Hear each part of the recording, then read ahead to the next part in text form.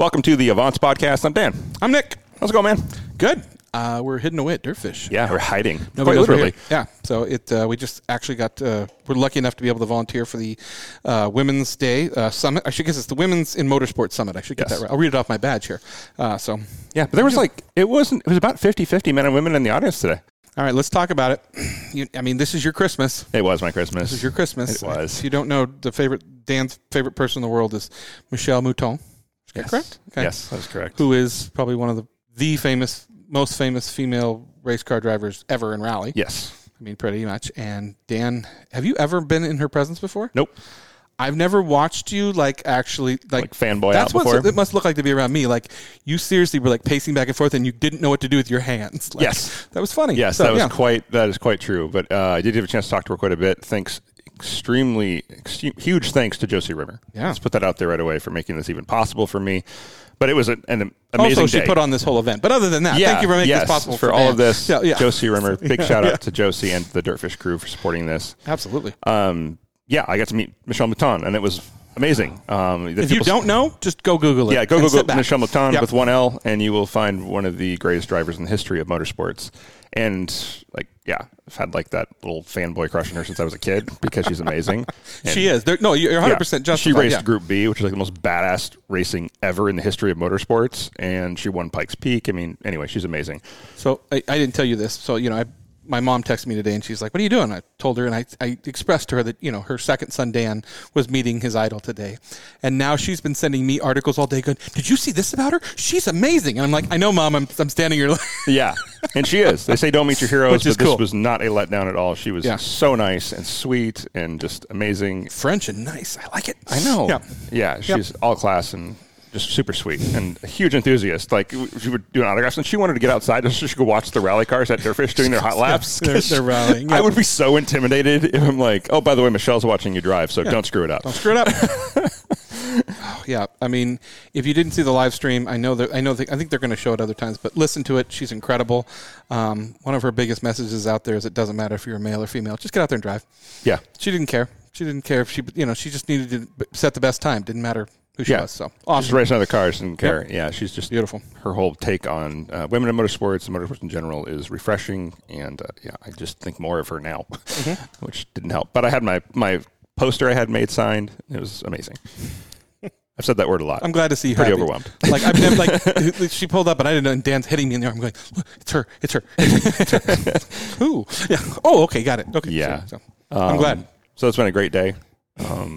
About to go home and work on the shop, and I'm going to be covered in sawdust, and I'm going to insulate that. And fun. Yeah, things are coming along well there.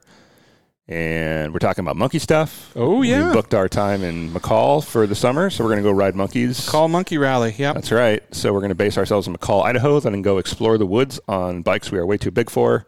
And it's so fun. And if you saw the video, 20,000 views. Thank you very much. 20,000 views. I cannot believe that. Which for us is a lot. Yeah. So that was cool. Most of the videos I put on the internet don't get those kind of views. I know, right? Different audience, but pretty much, yeah. Yeah. So that was cool. Kart Automotive Group Tip of the Week might serve us well, considering we will have no service for all but a mile of McCall. Yeah. You sent me this article, and I think we'll post it up. But basically, a gentleman was out in the woods, and he got stuck for a while. Yeah. And he had his drone with him. Mm-hmm. And he started to send a text message, and then he tied the phone to the drone, and then he sent the drone up. Yeah, way up in the air until I got a signal, and then I sent a text message that told his friend where he was. Yeah, and they come in and they found somebody else. Yeah, on the way to get him. I think that's kind of amazing. That's technology for you, but I think you wouldn't. We're not saying go out and buy a drone, but it might save your butt. But I don't have a new iPhone 14, which if you do, you have satellite SOS, or if you have the watch. We both have the watches, I guess. Watches, yeah. Yeah, which is really cool. But if you don't, I oftentimes have my drone with me when I'm out playing in the woods, because it's just fun to take drone shots when you're in the middle of nowhere in nature. So I'm like, I never thought about that, but that would actually absolutely work. Drone, some duct tape. Way to go. Yeah, I think you tied it to it and with some zip ties. I think it's thinking outside the box. And I think that's what we always talk about is when you have your gear and the fact that you may use something for something that's totally not meant for. So, yeah. You can imagine what you can do with duct tape and zip ties, It's stuck in a rally. I'm sorry. Like stuck if your Avants sign keeps falling over, you can grab a zip tie from DirtFish and zip tie it to your tent. Chrissy did her best. The wind is whipping in here at DirtFish, so yeah. Yeah, but we had a nice break in the weather for the event, so I think the weather gods were smiling on Josie. Weather gods, yes. Yes. But we have a guest today because, of course, it is Women's Month, and we're continuing that theme. We have a guest who has worked in the industry for a very long time. And as far as your LinkedIn, I can tell that your entire life, basically. Yep. And you have some amazing stories, and you're currently in the industry and on the Forza side, so you're close to home here. And we are at DirtFish, like we said, where you also used to work. So welcome to the show, Megan Zalud. Thank you. Appreciate That's like it. Quaalude, but not. But not, Yeah. or like Prelude. Oh, yeah. Megan Honda Prelude. I like it. Yeah. That is my full name. So Megan and I don't think we met that last weekend, right? Like the first time, yeah. Yeah.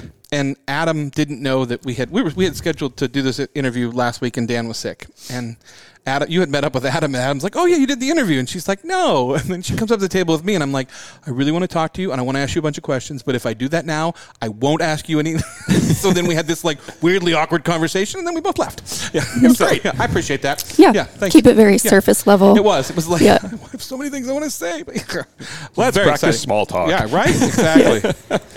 Well, I mean, you know, our the way we do things. But talk about, so obviously you love motorsports. I mean, and just so we're clear, she's sitting here tonight. Is this a vintage Subaru jacket? Yeah. Like, this got is Pro Drive from and- this is from the old Subaru World Rally team. Yeah. Back when they were in existence. So I wanted to wear this today because Steve Rimmer, owner of DirtFish, actually gave this to me back when I worked here years ago. Okay.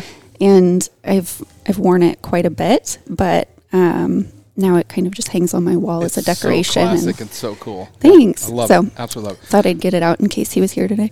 And he was? Yeah. Yes, he was. Yeah. So let's talk about your love of motorsports and things like that in cars. Like, did that come as a child? Like, were you raised in an environment that were love of cars? Yeah. So I started karting at age 5. And a lot of that credit goes to my dad. He's the one that got me and my brother into karting. My dad started the Snap-on Stars of Karting regional series. And so I grew up traveling to different tracks with him and then getting to get out on the track for the kids' races. So the whole family raced. Did your dad race too, obviously? Yeah, Okay. the whole family. Okay. Yeah. Wow. That's Yeah. that is a childhood I think would be fun. Like, we're all going to the track and everybody's going to race. Cool. And your first job, at least I saw back, was at PGP? First. Per but- my LinkedIn, yeah. Yes. Yeah. Yeah. We read those. Yeah, we do. Apparently. I was very curious about like what your background is. I knew you worked, I mean, obviously PGP for a while, but I mean, Bob Bondurant, I mean. Yeah. And disclaimer, so the PGP portion started as child labor. Most good jobs do. Yeah.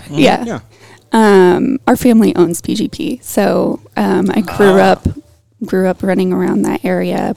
Before we even broke ground on the track, my brother and I would run around out there, and That's adorable. Pre-track so, layout. Yeah. yeah, exactly. Okay. So yeah, that's where that one came from. So it's on my LinkedIn, but yeah. Well, it still certainly counts. Yeah, I was doing weekend work there and working the front office while going to school and getting my bachelor's degree. So kept me sustained. Those new, I mean, what do they call? Where were we at with the colors? What is that area called? The new stuff that they built out there. Oh yeah, the paddock? hangers or paddock. I don't know Absolutely cool. Like, Yeah, it's such those a are neat great. area. So yeah, we had a lot of fun. But Yeah, the tracks around here are really blowing up because, I mean, between Pacific. we're finally getting noticed. Yeah, and now the new track at Bremerton. Yep. What are they calling it? The Circuit of the Northwest. Yep. Is coming up. Like, I mean, there's a lot. It's a good time to be in motorsports. Let's put it that way. So As long as nobody gives up all of our good, dirt roads that we go driving on. Yeah. So, yeah. So, I mean, you grew up karting and things like that. So you had a love of cars. When did you know you wanted to kind of work in this field? I mean, and you have really done so many things at so many places. Yeah, from a very young age. So recently my mom was going through some boxes of old childhood mementos and getting ready to move over to Wenatchee. And she showed me this All About Me poster that I made in, I'd say, maybe 2nd grade. And it was one of those, like, what's your birthday, your favorite food, what do you want to be when you grow up? And at that time, I put a picture of me working on my go-kart trackside, maybe 8 years old. And what I wanted to be when I grew up was working in motorsports. So when you ask when, I would say, like, before I could remember, it's just always what I've known I wanted to do.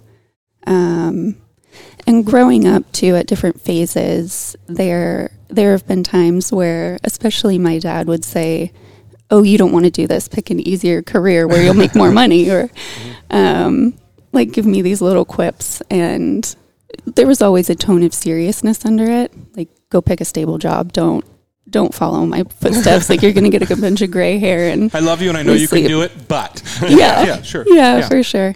But I just knew that nothing in life caught my eye the way motorsports did.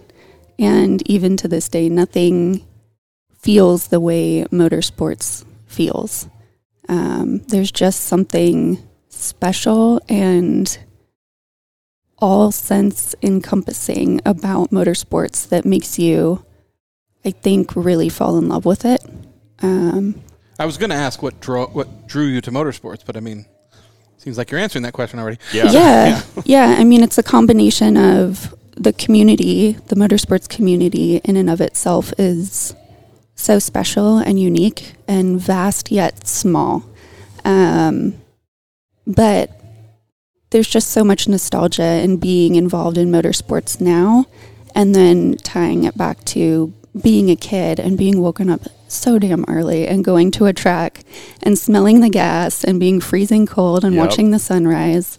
But just the sounds and smells and sights of it and the feeling of being there, the buzz before the activity starts, it's just something that kind of bites you and never lets go. So, wow.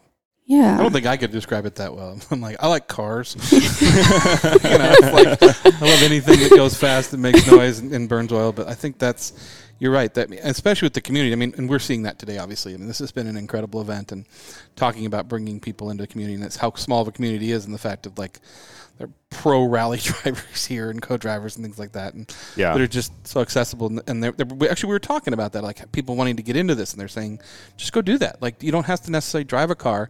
Go volunteer to be on the course. Help things like that. It's just amazing.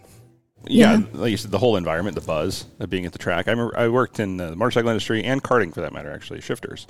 And getting to the track on the shifter days was so fun because it was more. I always like the motorcycle stuff. Don't get me wrong, but there's two different vibes. They're similar, but they're also different. And the karting side reminded me a little more of the car side. And seeing those things rip up and down the track and watch people get out there, and if we're talking about go-karts. People in the industry know how fast shifters are. Until you've seen one at the track, you don't know how fast shifters are. Until you've been in one, and then you're like, ah! Literally, like, holding on and feeling the pressure in your ribs build until it hurts. Like, I recommend it to anybody because it's a whole, like, overwhelming sensation you can't picture until you're in the cart. I get that sensation when I eat, like, my ribs. Right. Yeah, same thing. Yeah. Indigestion? It's that. Yeah. It's like that. I'm a little gluten intolerant, but I love my bread. It's like reverse indigestion with bruising. Oh. I don't get that while eating. But okay. So fair enough. But you are a multifaceted motorsports enthusiast because you worked in the off-road industry as well at Randy's Worldwide and Yukon Gear and Axle, and you've got an off-road project truck. I do. And you've got a new project you just got, which we'll talk about in a minute. But did you just love all things automotive? I get that, but what drove you to the off-road side to begin with? Just the job and then falling in love with it as you did it, or? Yeah, I would say my first and truest love is road racing and asphalt surface driving, but I wanted to explore everything under the motorsports umbrella and really become more of an expert in my subject matter. And I didn't feel like I could fully do that unless I understood at a deeper level the demographics behind each of these different facets of the industry. And so when I moved back to Seattle from Phoenix after I left Bondurant, I started my own business for a little while and then ended up here at DirtFish. And that's when I really was exposed to the rally community for the first time and off-road racing in general. And it was just like this whole other side of the world that I loved being opened up. And after leaving here after a couple years, I got more interested in what else I didn't know and could and should master in order to continue pursuing my dream career in the industry. And so doing marketing for aftermarket support in the off-road community kind of fell into that. Huh. What is your dream career then? What I'm doing now. Oh, I wondered, yeah. Yeah. I identified... We don't know if Forza is going to take off yet. Yeah. Okay, so just we don't know if that's a thing. It's only the greatest racing game of all time, we don't know yet. I think that's interesting in the fact of loving motorsport and then just going out and trying to figure out, like, if you have a passion for other parts of motorsport. Like you said, you love the asphalt. Mm-hmm. You came here. Did you get a passion for rally after that? I would say... Or did you have it before, I guess, you came here? I would say... Let's see. My truest passion is for, like I said, asphalt road racing. I have a defensive appreciation and protection for all forms of motorsport after being here. Fair. So I don't actively participate in rally myself, but absolutely would try rallycross or getting into rally. I think the only thing that stopped me is just the financial barrier. Yeah.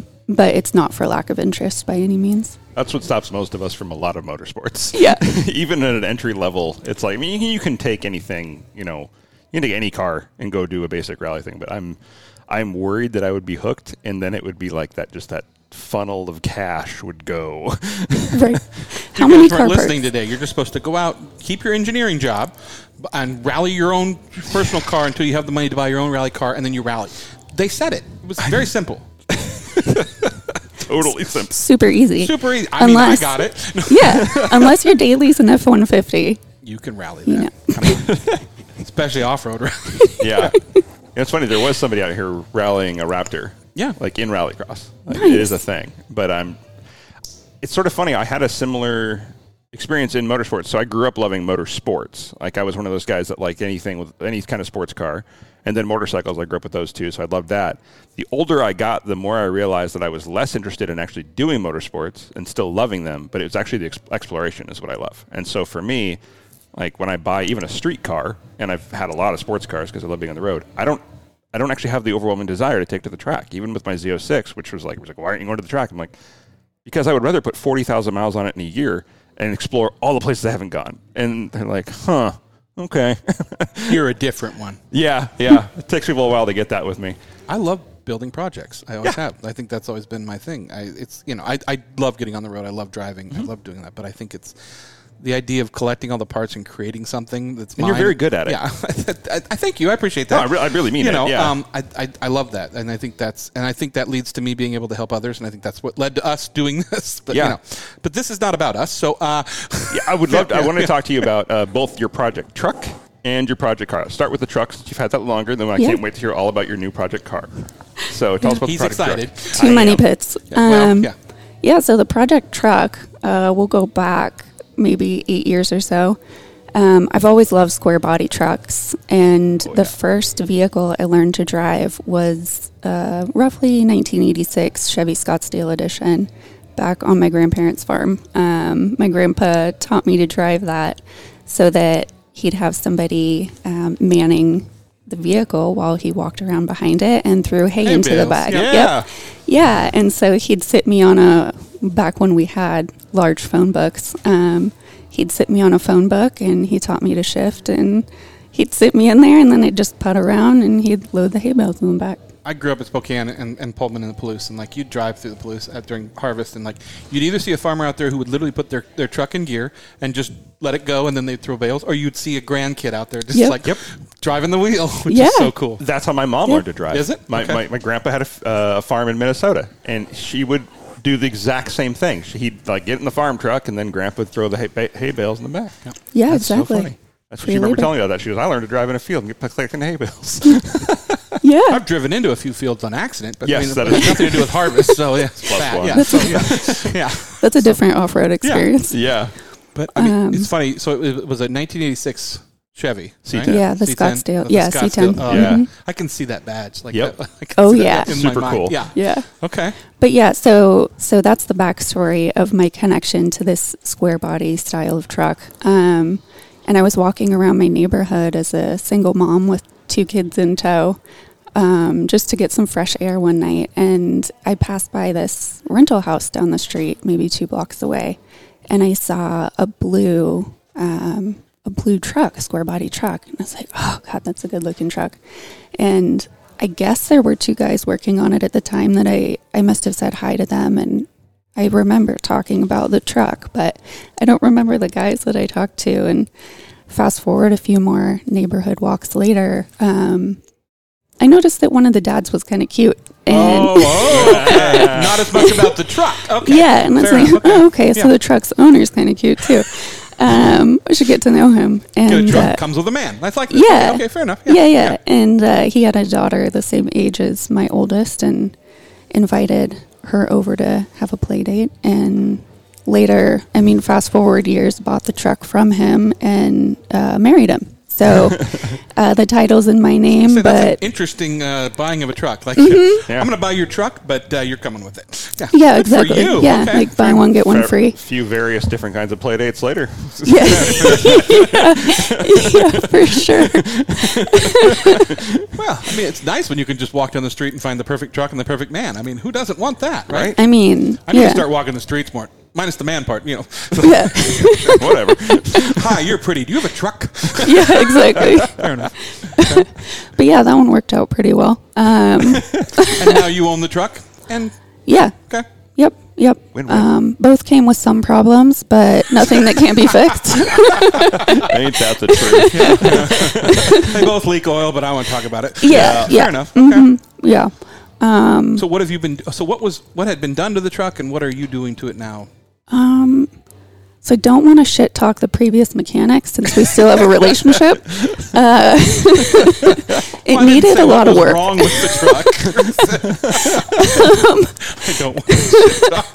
So the truck had been sitting in some bushes for, it sounds like a long time, at least a decade. And so it's a true rust bucket and has a lot of issues. He didn't do too much work to it that I'm aware of, but there's a lot that needs to be done at this point. So I've completely stripped the interior, and I've gone through the entire wiring harness was just a mess. Again, we'll pretend like all of these issues were prior to him getting the truck. Okay, totally. Yeah. We're not blaming him. No. Yeah. But some of the electrical you looked at and you're like, how drunk was this guy when he tried to mate some of these wires? Connectors everywhere. She's in there soldering wires going, he's good looking. Yeah. He's pretty. Yeah. Come out here, spin, and walk away. Yeah, exactly. Fair enough. Yeah.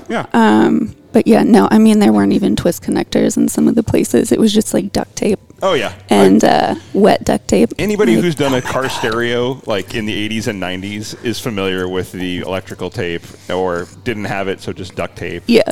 Smoking? Nah, it's good. Yeah, yeah, for sure.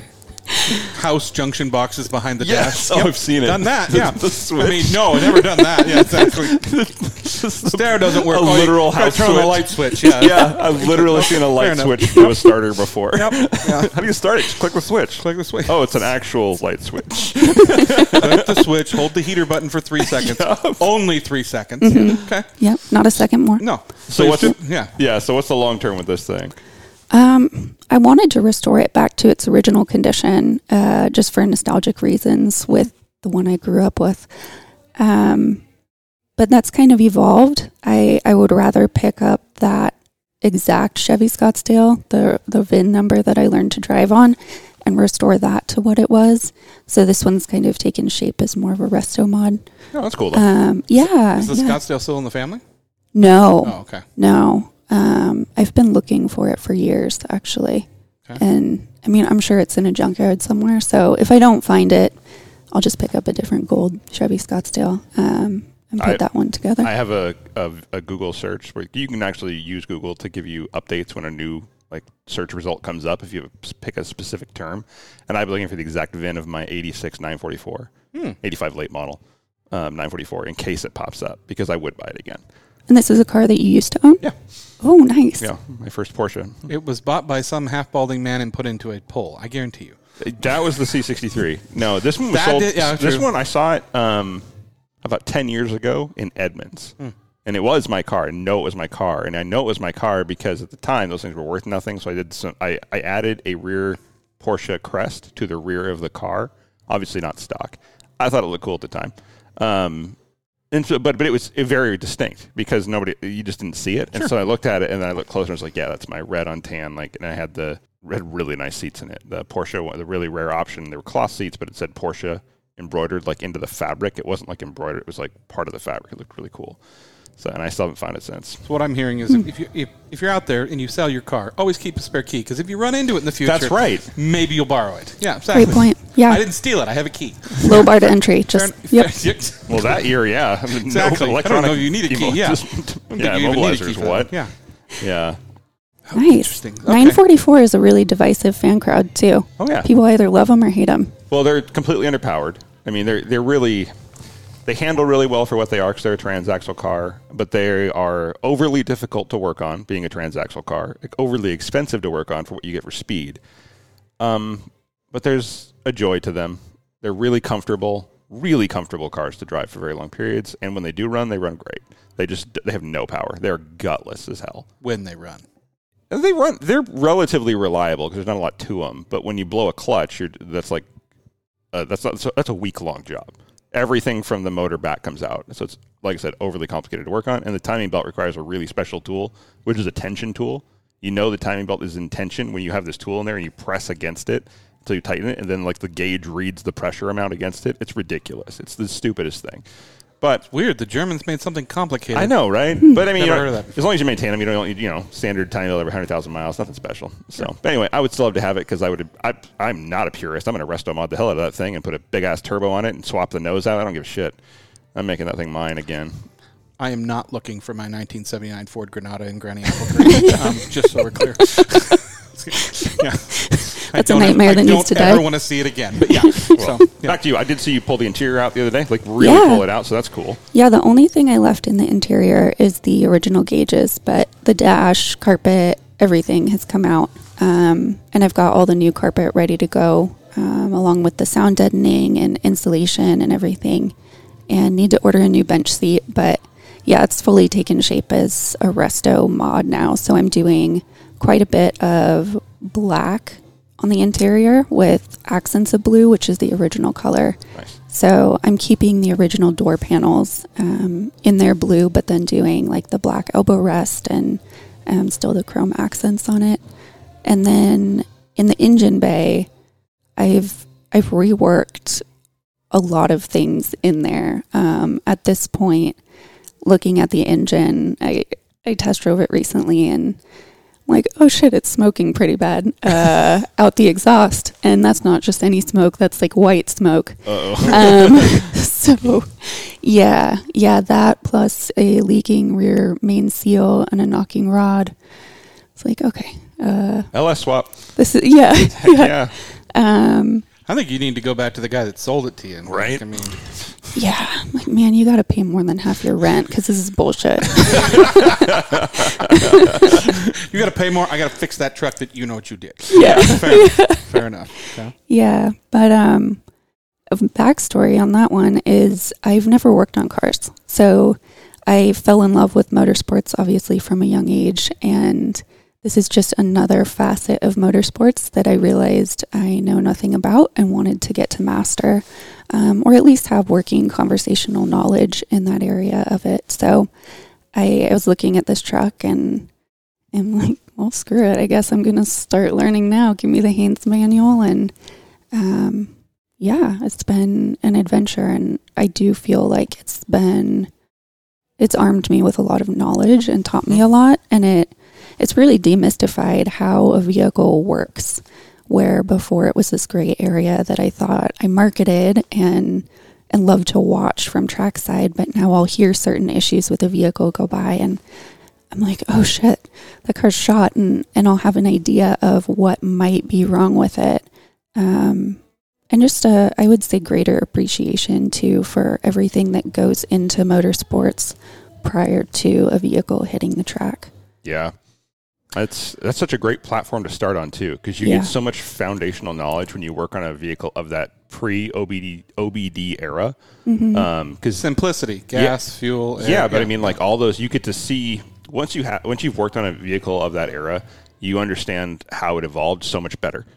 Like there's a lot of relational knowledge you get from working on anything older that's so important. And now that it's funny, our Honda Monkeys, which we laugh. Nick and I were looking at big bore kits for the Honda Monkey because of all the things we actually would want to spend money on and get it out of. It would be like a big bore kit for a Monkey because we're so freaking large and we're riding tiny bikes. But we're like, 170cc big bore. But then we got a dual overhead cam, so we need to split the cases. Oh, we need a bearing press. We should get a bearing puller too. And we're like, we need these things anyway. I've never actually done that. I mean, I have gone and taken apart stuff, but like not to the extent of doing like a full rebuild. I haven't. I've done. I could probably swap the head out, no problem. I've got the right tools for that. But a lot of it is just patience, the space to do it, and learning as you go. And like, I enjoy that journey of kind of figuring it out a lot. Nick and I are good at that together. I think that's one thing, and you're a perfectly good example of it. The fact that we talk about, it's like people go, "Oh, I want to learn about cars." Then go learn. I didn't know anything. I started taking things apart, and when I couldn't put it back together, I had to do more research until I figured out how it went back together. I would always take things apart, and there'd be one spring left, and of course, that was the one spring you needed. But so I got some nightmare stories. On that. But like, I mean, I had a 1971 Ford F-150, and I loved it because it taught me so much because I could literally climb under the hood and close the hood and work on it.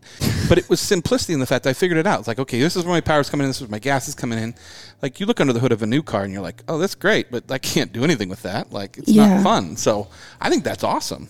Yeah. You kind of, you've totally gone, you said went out and you got the manual and you're going to teach yourself how to do it. I think that's cool. Yeah. Haynes Manual plus YouTube is amazing. I definitely don't know how people did it prior to readily accessible information on YouTube and the internet. It would be a totally different story. But swearing. Yeah, because at this point, especially with an easy platform like we're saying with a truck like this, which I would recommend for anyone interested in getting into learning basic mechanics because of the simplicity. But it's just fantastic to have that reference readily accessible on the internet.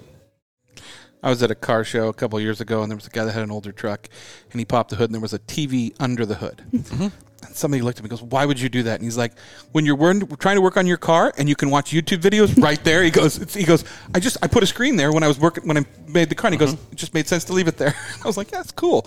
Yep. I have a mini PC that I've just got sitting in a closet that's going in the garage, and a monitor, and it's for YouTube. That's the only reason it's going in the shop. Like, I'm not going to go sit out there in a lounger and watch TV. It's like, no, I need YouTube and I'm working on stuff. Yeah. It's so handy. Like, we did Benji's winch the other day. The winch install, factory winch bumper on his new Rubicon 392. I watched like 5 YouTube videos on it. And I knew every bolt size, every socket size, everything had to come off in what order. And even though it took a little while just to kind of get it in place, none of it was actually difficult. And you have all your fingers, so that's good. Yeah, I mean, I actually got like a cut there and one there, but I mean, that's just working on cars. But it was so refreshing to have that, like, just be pre-loaded with that knowledge of, like, even though there's still stuff to figure out, it's not going to not be challenging. But it's like, no, I know how this works. I know how all this goes together. I know all it comes apart. I know all the tools I need.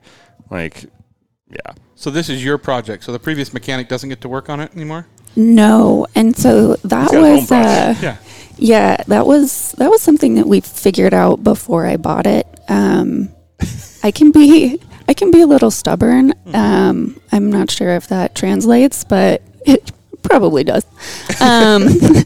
So yeah, I tell you're wrong, but I don't think it would go over well. No, we would fight. Yeah, see, parking lot. You're not stubborn. Yes, I am. Yeah, no, he is not allowed to touch it. He's not allowed to tell me what to do on it.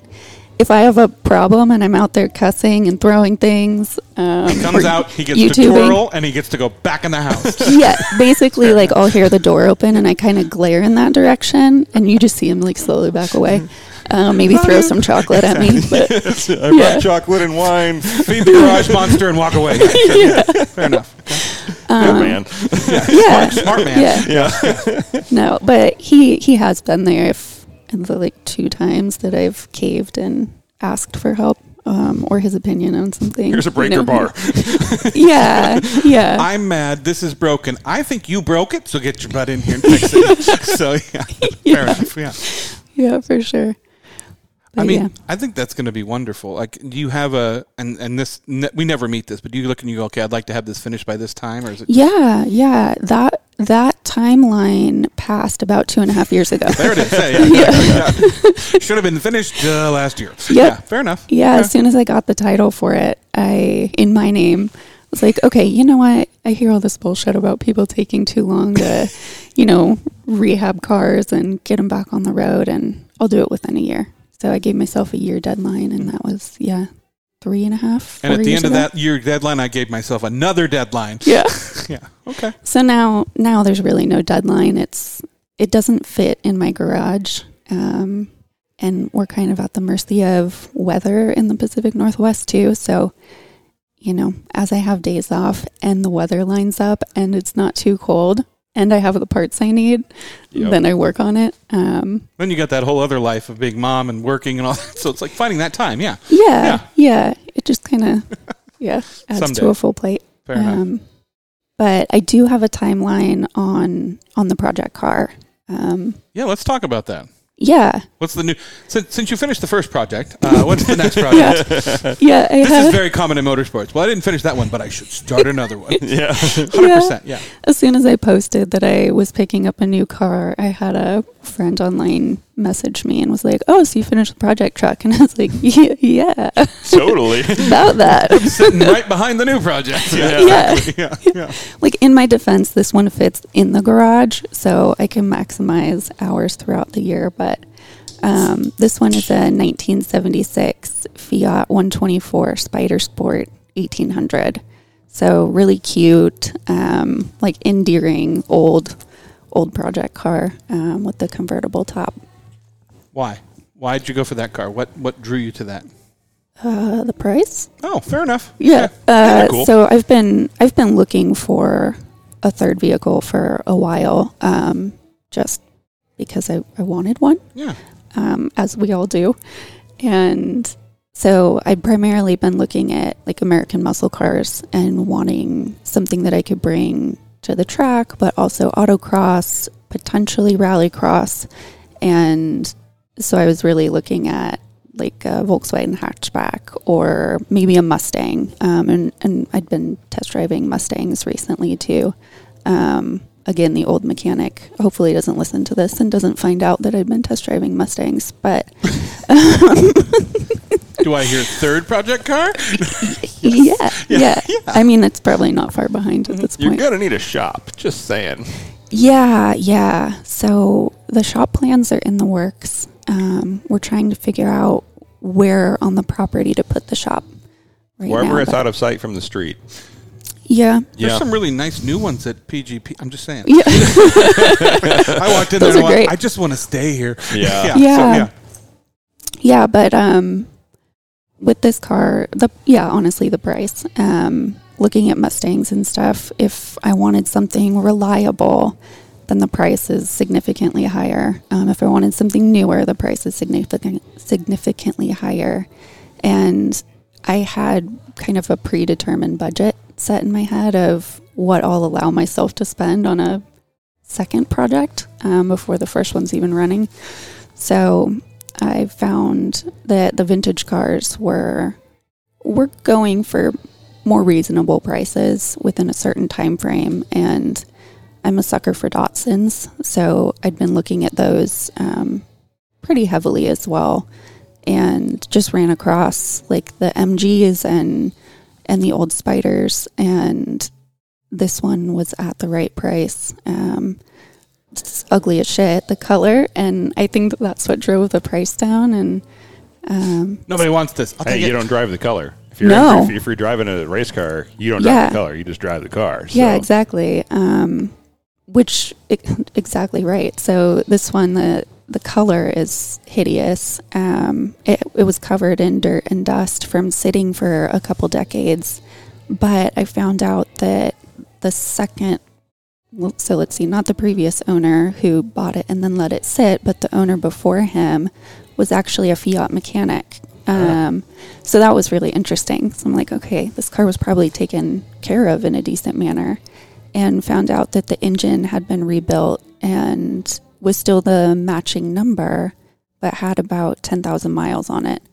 And at $2,000 for a freshly rebuilt engine and the majority of the components working and electrical issues going on, which I'm pretty confident in and particularly interested in anyways, I thought, why not? Like, this is a pretty low bar to entry for getting into vintage racing, and it meets the qualifications for going into Sovereign per their rule book. So you're making a race car. I mean, okay, you're not going to restore this back to an original kind of car. I am, only because for vintage racing, they're specific that it has to be a period correct restoration. Okay. Very cool. Yeah. Okay. I know that. Yeah. Yeah, so you can only use components that were available at the time of that vehicle's existence or like first manufacturer. So what does this one need right off the bat? Like where are you starting with this project? Paint job. So where are you starting with the project, I guess is what I'm asking. Yeah. Really.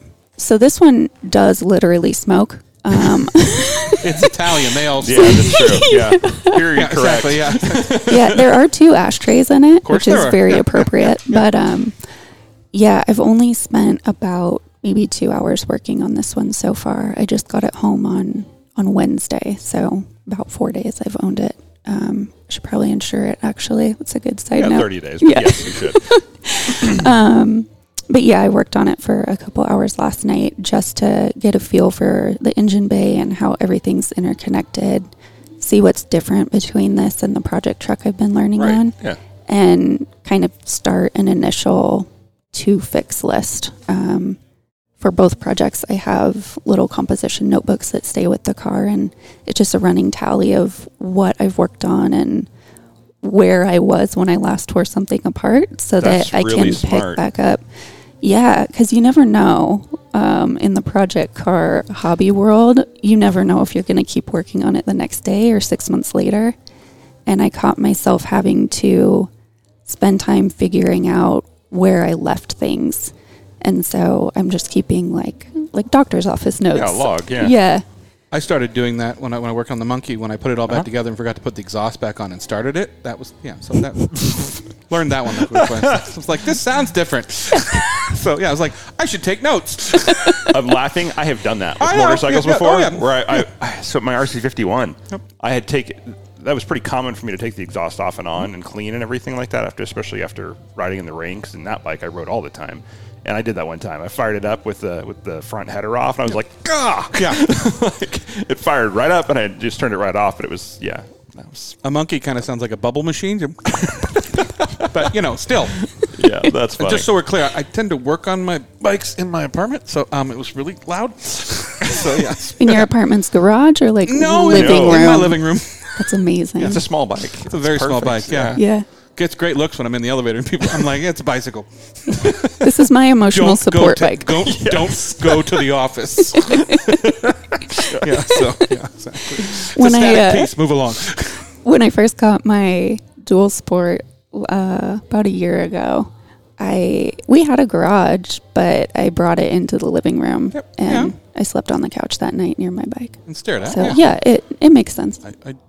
What was your dual sport again? You've told me before, but it's a Kawasaki KLX 230S. Oh, that's right. Yeah. Yeah. Perfect. Yeah. Nothing. I mean, it's nothing fancy. It's definitely not the kind of bike that you put as like your social media cover photo, but it gets the job done. And that was another new area for me was street riding.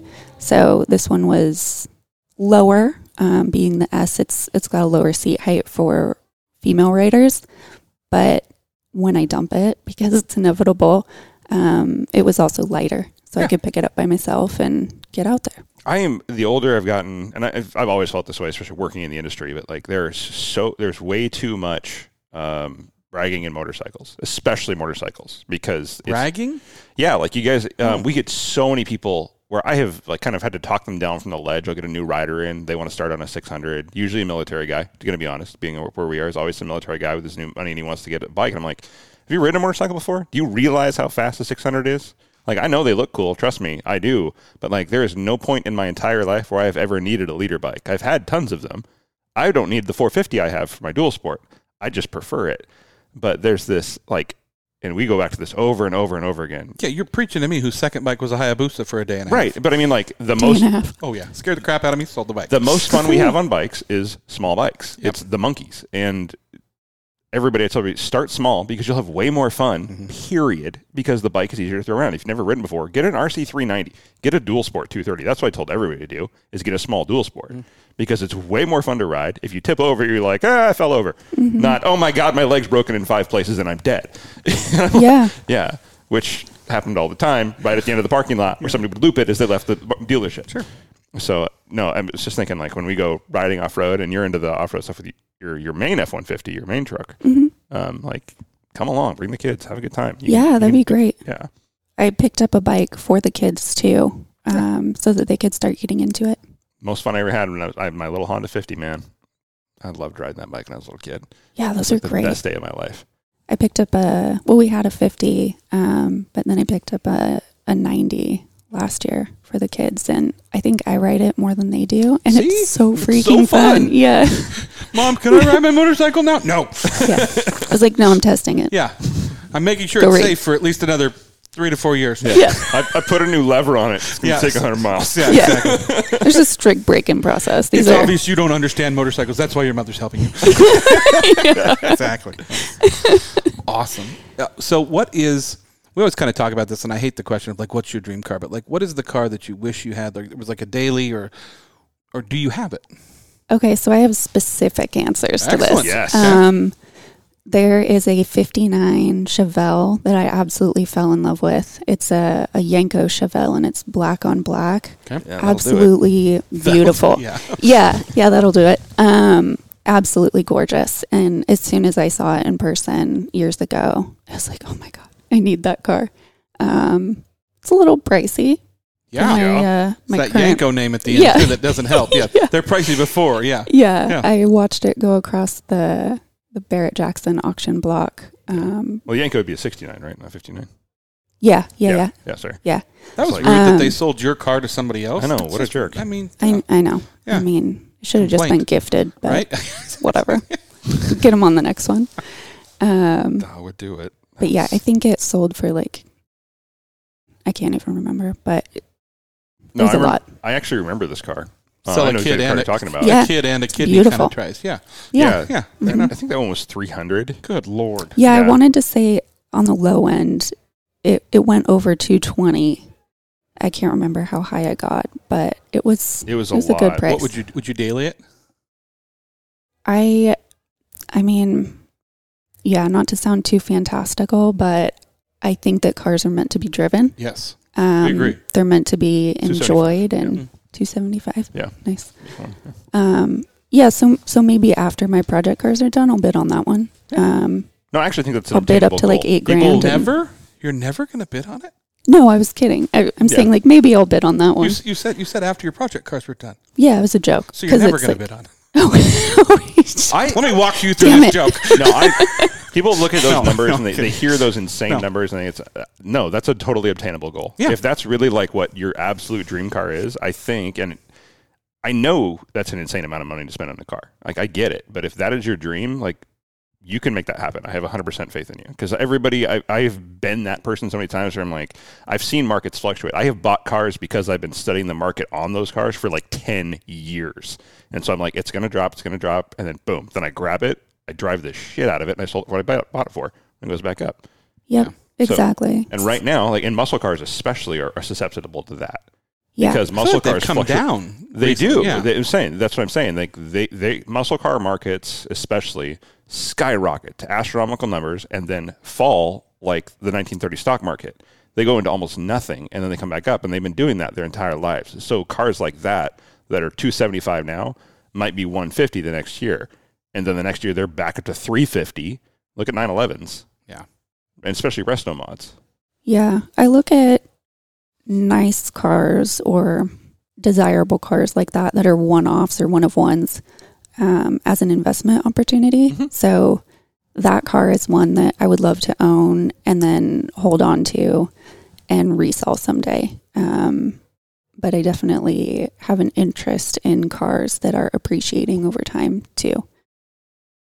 I mean, like I think it's interesting when you can do that. When you can buy a car, you can enjoy it, you can do your thing with it, and then sell it. And really, even if you're out a few $1,000s, it's still worth it. Like the money you made by driving it. So, well, there's cars I know. Like I would if I had timed it better. My 911 Turbo would have netted me profit upon profit if I sold it a year after I sold it. But I mean, I made money on my SD1000.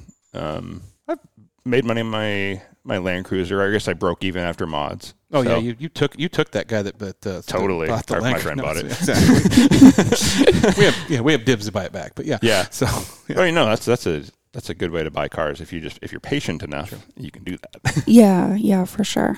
Okay, so Yanko Camaro, and I felt like there was another answer in there, maybe like Chevelle. Yanko Chevelle. Oh, Yanko Chevelle. Yeah. Sorry. Yeah. No, that's totally fine. There's quite a few that are specific. There was one here outside my office at DirtFish when I was working here that I just instantly was like connected to. It was Colin McRae's 2008, 2004. But it was the number 4 Ford Focus RS. Oh yeah. I know that car. Yeah. Yeah, with the Telefonica on the side. And that one I watched be sold a couple years ago. I think that one went for around $220-ish as well, and actually ended up being sold back to M Sport, has it now, in their lobby over on the other side of the pond. I would love to own something like vintage rally, like Subaru. And I know I'd take the tickets and I would just drive the damn thing to the store. I just think it'd be amazing to have the opportunity. That's actually a great topic right there. I was talking to Steve Rimmer about this, and the fact that 10 years ago, nobody bought vintage rally cars. Mm-hmm. Like they were a dime a dozen, like, $20,000 and you could have yourself like Tommy Mackinnon's, his Evo. Mm-hmm. But now they're like, they're hundreds and hundreds of thousands and they're only getting hotter. I think that is the new hot market as people are finally starting to notice how cool those cars are. Like, but I mean, you can still get like an Audi Quattro, an original Quattro, and those are 45 to 80. I've looked, but I mean, that's a rising market. Those things were worthless. There's like less than 5,000 of them. Well, I think one of the things I love about all the rally cars that are here is they're driven. These cars are driven. I mean, they may not be taken out and beat and stone chipped like they used to be, but they're driven. And I think that's and we agree with you too. It's like if you're going to buy a car, especially if you're going to spend that money, I'm going to sleep in the garage and stare at it, but then I'm going to get up in the morning, I'm going to drive it. Like that's the whole point. So yeah, there's a soft spot for motorsports vehicles. So my dream garage includes like Group E rally cars or cars that have been driven by someone historically relevant to the heart of the motorsports community. Because I think that those are things to be cherished. And I view my dream shop as my own museum of things that are meaningful to me. That's amazing. Yeah. I think it's always interesting to talk to people in motorsports, and it's like their garage. It's like, there's, because in my garages, there's vintage Triumph stuff and bikes and cars and things like that, and definitely rally cars.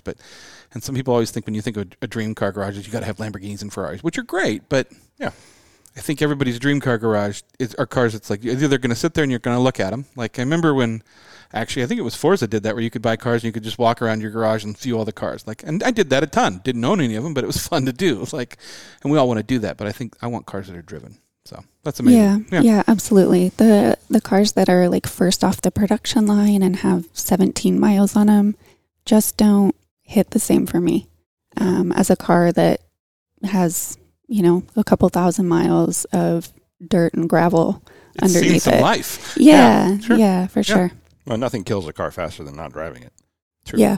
Like they just fall apart. They're meant to be driven. Yeah, absolutely. So if people have cars out there that aren't being driven, the three of us just will gladly call us, come to your garage. Take care we of will it. drive your cars for you. Yes. Yeah, for sure. Especially if it's a 69 Yanko Chevelle. There you go. You got to find that car. Yeah. Do you know where it went? No, I don't know where it is right now. Knowing you, I'd really be like, okay, this person bought it, and this. A Yanko Chevelle is not going to be a hard car to track. No. You put it in that bin, and somebody's be like, yep. And it's probably just going collector to collector, which they often do with cars like that, but very cool car. Yeah. There's a replica that used to come to Exotics, and it was like bolt for bolt replica. Beautiful car. But I was actually glad it was a replica because it was basically the same car, and I got to see it driving around. And I don't ever get to see the real ones driving around. So. Oh, beautiful. I want to go back a little bit to your career now, and you are at Forza, correct? Yeah. Yeah. So I'm a licensing manager for the Forza franchise. What does that mean? Yeah. So I contract inbound content for use in our array of products. Very cool. Mm-hmm. So cars or other things that you see in the game and things like that. Yeah. Very cool. Any area of intellectual property that is owned or partially owned by someone else. Do you enjoy that? I absolutely love what I do. That's awesome. Yeah. Okay. Yeah. Mm-hmm. I think, we have obviously run across a lot of people that have worked at Forza and things like that, or in Microsoft or in gaming, and it's just there's a love there for the automobiles and motorsports. I think anybody that works there, so it's always fun to see. But that sounds. How did you end up there? So if we go earlier in my career, back when I was at Bondurant, I met a couple of guys that were working for the Forza franchise, and one of the gals that was working in licensing, and I was instantly drawn to what they did and quickly identified that would be my dream job someday. And so I was in my very early 20s at that time, but over the next 8 years or so, I just continued to bounce around different facets of the auto industry and continued to build up my knowledge base in order to get to a place where I felt like I was a subject matter expert and could truly step into the role that I wanted and be confident about what I was doing. Awesome.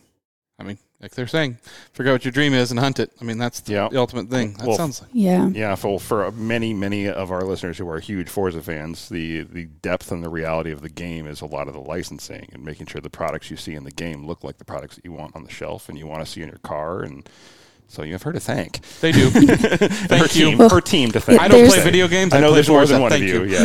Yeah. There's a lot that goes into it. I would say it's like a race car. So there's so many different hands and skills that go into prepping a race car for use on the track.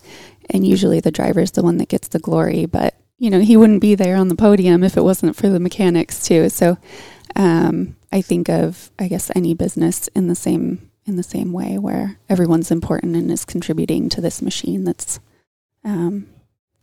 all helping. Race car driver's great, but if the mechanic didn't fix the car didn't get there, you can't win. Yeah. So I get you. Very cool. I one of my old coworkers, I guess I would call him, and still someone that I keep in touch with occasionally is Johnny O'Connell. He's the winningest Corvette race driver of all time. And we had this conversation once years ago, and he said something like, I love what I do and I love winning races, but if my pit crew didn't put the tires on, I wouldn't be there. Yep. And so it's a win for all of us, not just for me. And that always stuck with me, and I've applied that line of thinking to different areas of life too. That's awesome.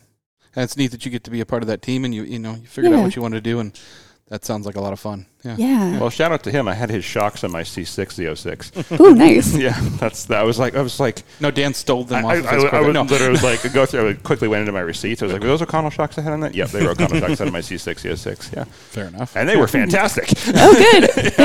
Yeah, there you go. Handled great on the street. Yeah. Oh, that's great.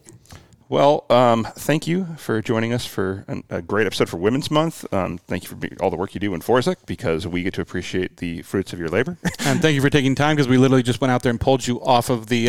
Well, she was having fun. We had to reschedule because I got sick, so thank you for being so flexible. Yeah, and we've been absolutely. looking forward to talking to you a lot. And so we look forward to making fun of your husband someday for his wiring work. Oh, we're calling him? I thought it was just the ex-mechanic. Yeah, the ex-mechanic. Making fun of the ex-mechanic. The ex-mechanic, yeah. Just giving him crap. No, thank you. It was really nice. Good. Excellent. For this episode of the Avants podcast, as always, I'm Nick. I'm Dan, and don't just get there. Enjoy the drive.